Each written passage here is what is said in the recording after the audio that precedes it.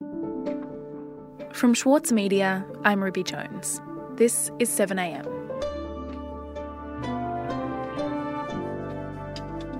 The past week has revolutionised the way that politics works in Australia, with a right-wing government introducing the most radical economic measures in more than a generation.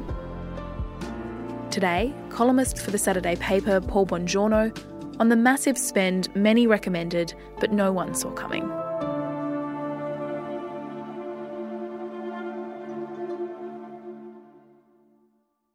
Paul, at this point, what has surprised you the most about the government's economic response to coronavirus? Well, to be honest, Ruby, the sheer size of it and what it does to some very basic assumptions about what the Liberal Party believes and what it stands for.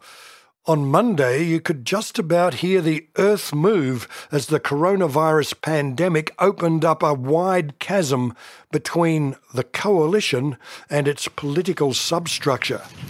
Good afternoon, everyone. Now is the time to dig deep. We are living... You know, the Prime Minister basically said we're living in unprecedented times. With the twin battles that we face and that we fight against a virus and against the economic ruin that it can threaten. This calls for unprecedented action. In one fell swoop, the commitment to small government and privatisation, to the eradication of debt and deficit as the measure of fiscal rectitude and efficiency, fell into the abyss. To date, we have announced 2 packages of support, of economic packages, worth almost $70 billion.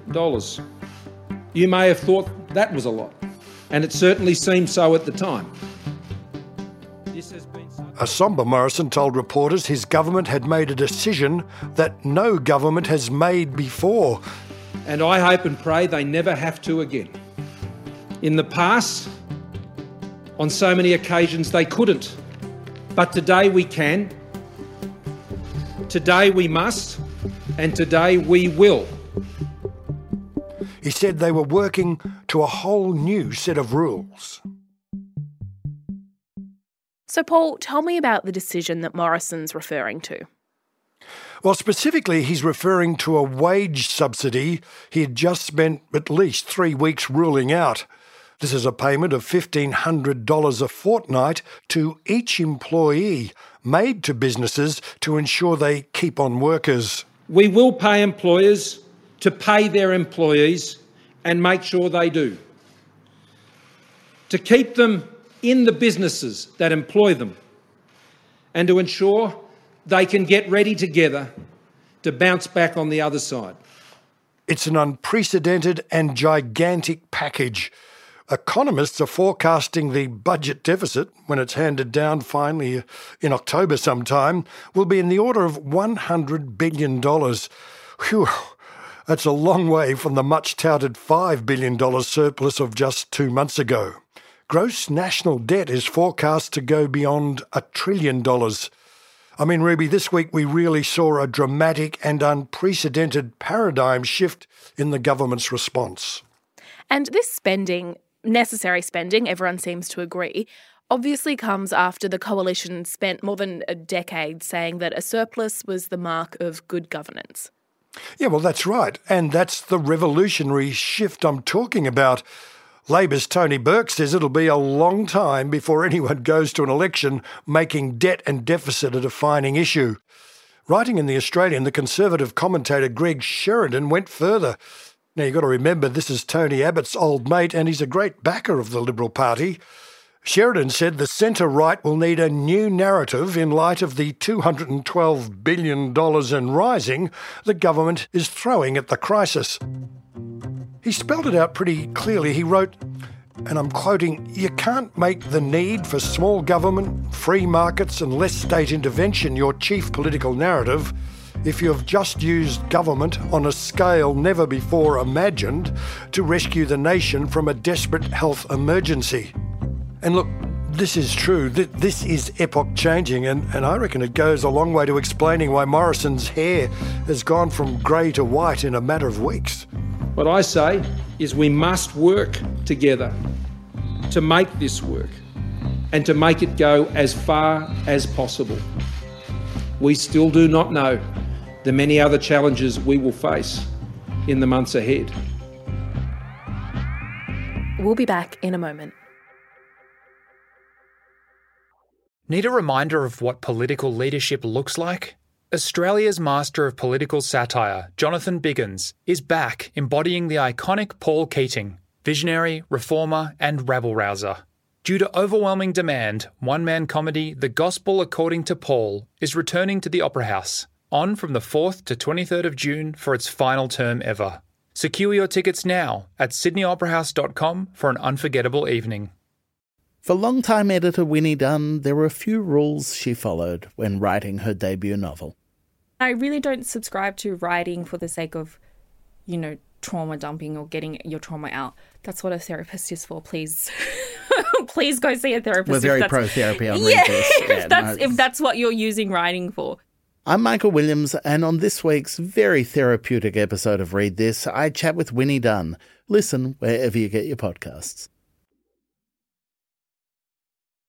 Paul, we're talking about the huge economic package the government announced this week. Can you tell me a little bit about how it was received within the coalition? Well, Ruby, it was received very positively. There is a recognition, certainly amongst his own troops, but even more widely, that the Prime Minister is showing bold, indeed courageous leadership here. Morrison's been holding these town hall teleconferences with his MPs since the crisis deepened, their virtual party room meetings, and he's heard scarcely a whimper of protest. If anything, in the latest one this week, the pushback was coming from Conservatives who are demanding more.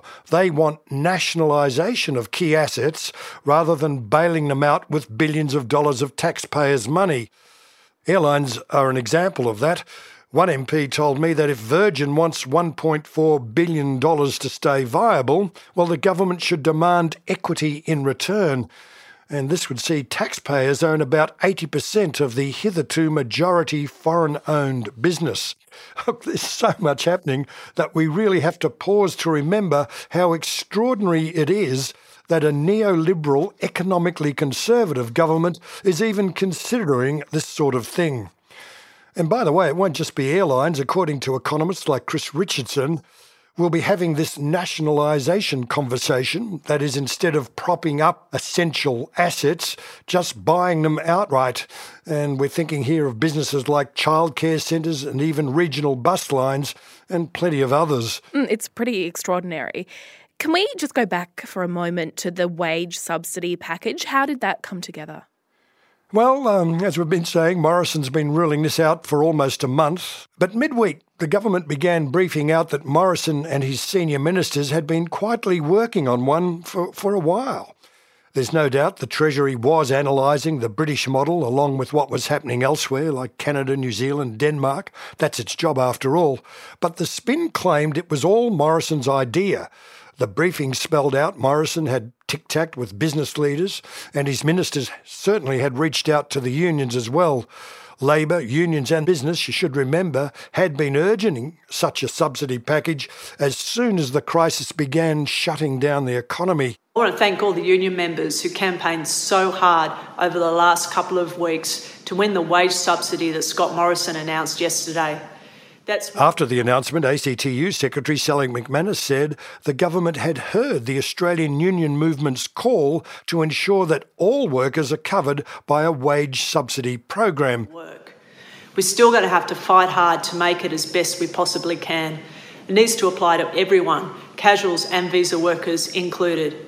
If you're someone but on closer examination, though, it's clear not all casuals would be covered, not all foreigners on certain visas, and the ACTU is concerned the $1,500 a fortnight subsidy may not be enough.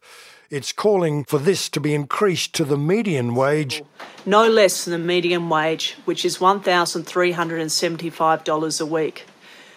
As it stands, the package is worth about $130 billion. The ACTU's additional call, if it was reached, would push it well beyond that. And so when will this come into effect? Well, the Parliament needs to sit for this one. It's a complicated piece of legislation. Morrison, by the way, has backdated it to March, but it's taking a lot of work. Late Wednesday night, the government announced a scaled down, or what you could call a miniaturised version of Parliament, will sit next Wednesday. Morrison is teleconferencing with Labor leader Anthony Albanese to iron out key details of the emergency sitting. He's undertaken now to have a call with Albanese and his key people every week. And Morrison continues to appeal to the public and to the country's unique spirit to get through this emergency. As he said this week, it's our principles and values as Australians that will guide us through this uncharted territory and will get us to the other side together. Paul, where does this leave Australian politics in the long term? It seems like this is such a significant realignment. So is there much of a political battle left in terms of how governments should respond to this pandemic, but also the role of government more broadly? Well, Ruby, it's obvious that this crisis is still unfolding. It's a huge circuit-breaking event. There'll be no sudden return to business as usual. The experience of the GFC and the recessions of the 80s and 90s shows we get into these messes much faster than we recover from them. But we should expect those in the Liberal Party especially, who are philosophically committed to small government, to push hard to get back to that way of operating. While on the Labor side, those who see a much bigger role for government will claim vindication and push to argue big government is better and should remain. Well, hopefully, though, the constructive political dialogue we're now seeing sets a break with the rancorous, mindless tribalism that has characterised so much of Australian politics for the past 10 years especially. You know, Ruby, the nation desperately needs nothing less. Paul, great talking to you today. Thanks, Ruby. See you.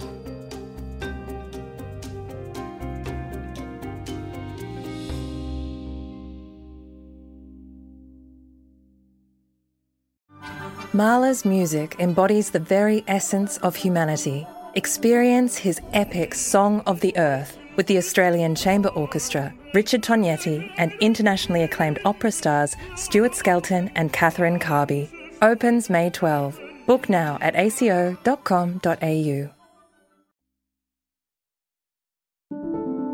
And the latest in the response to COVID-19. Prime Minister Scott Morrison has announced that childcare will be free for the next 6 months.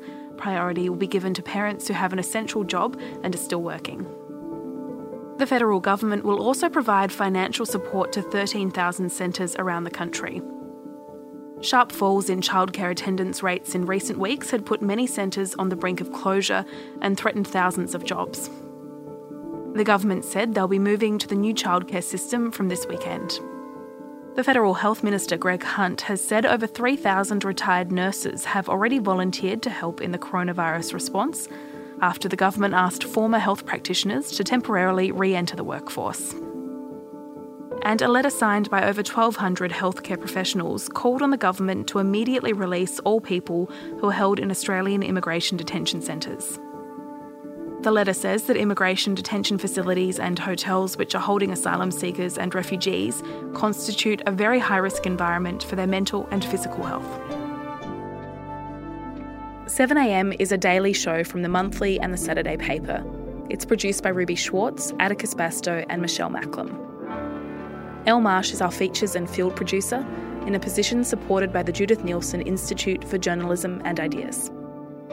Brian Compo mixes the show. Our editor is Osman Faruqi. Eric Jensen is our editor-in-chief.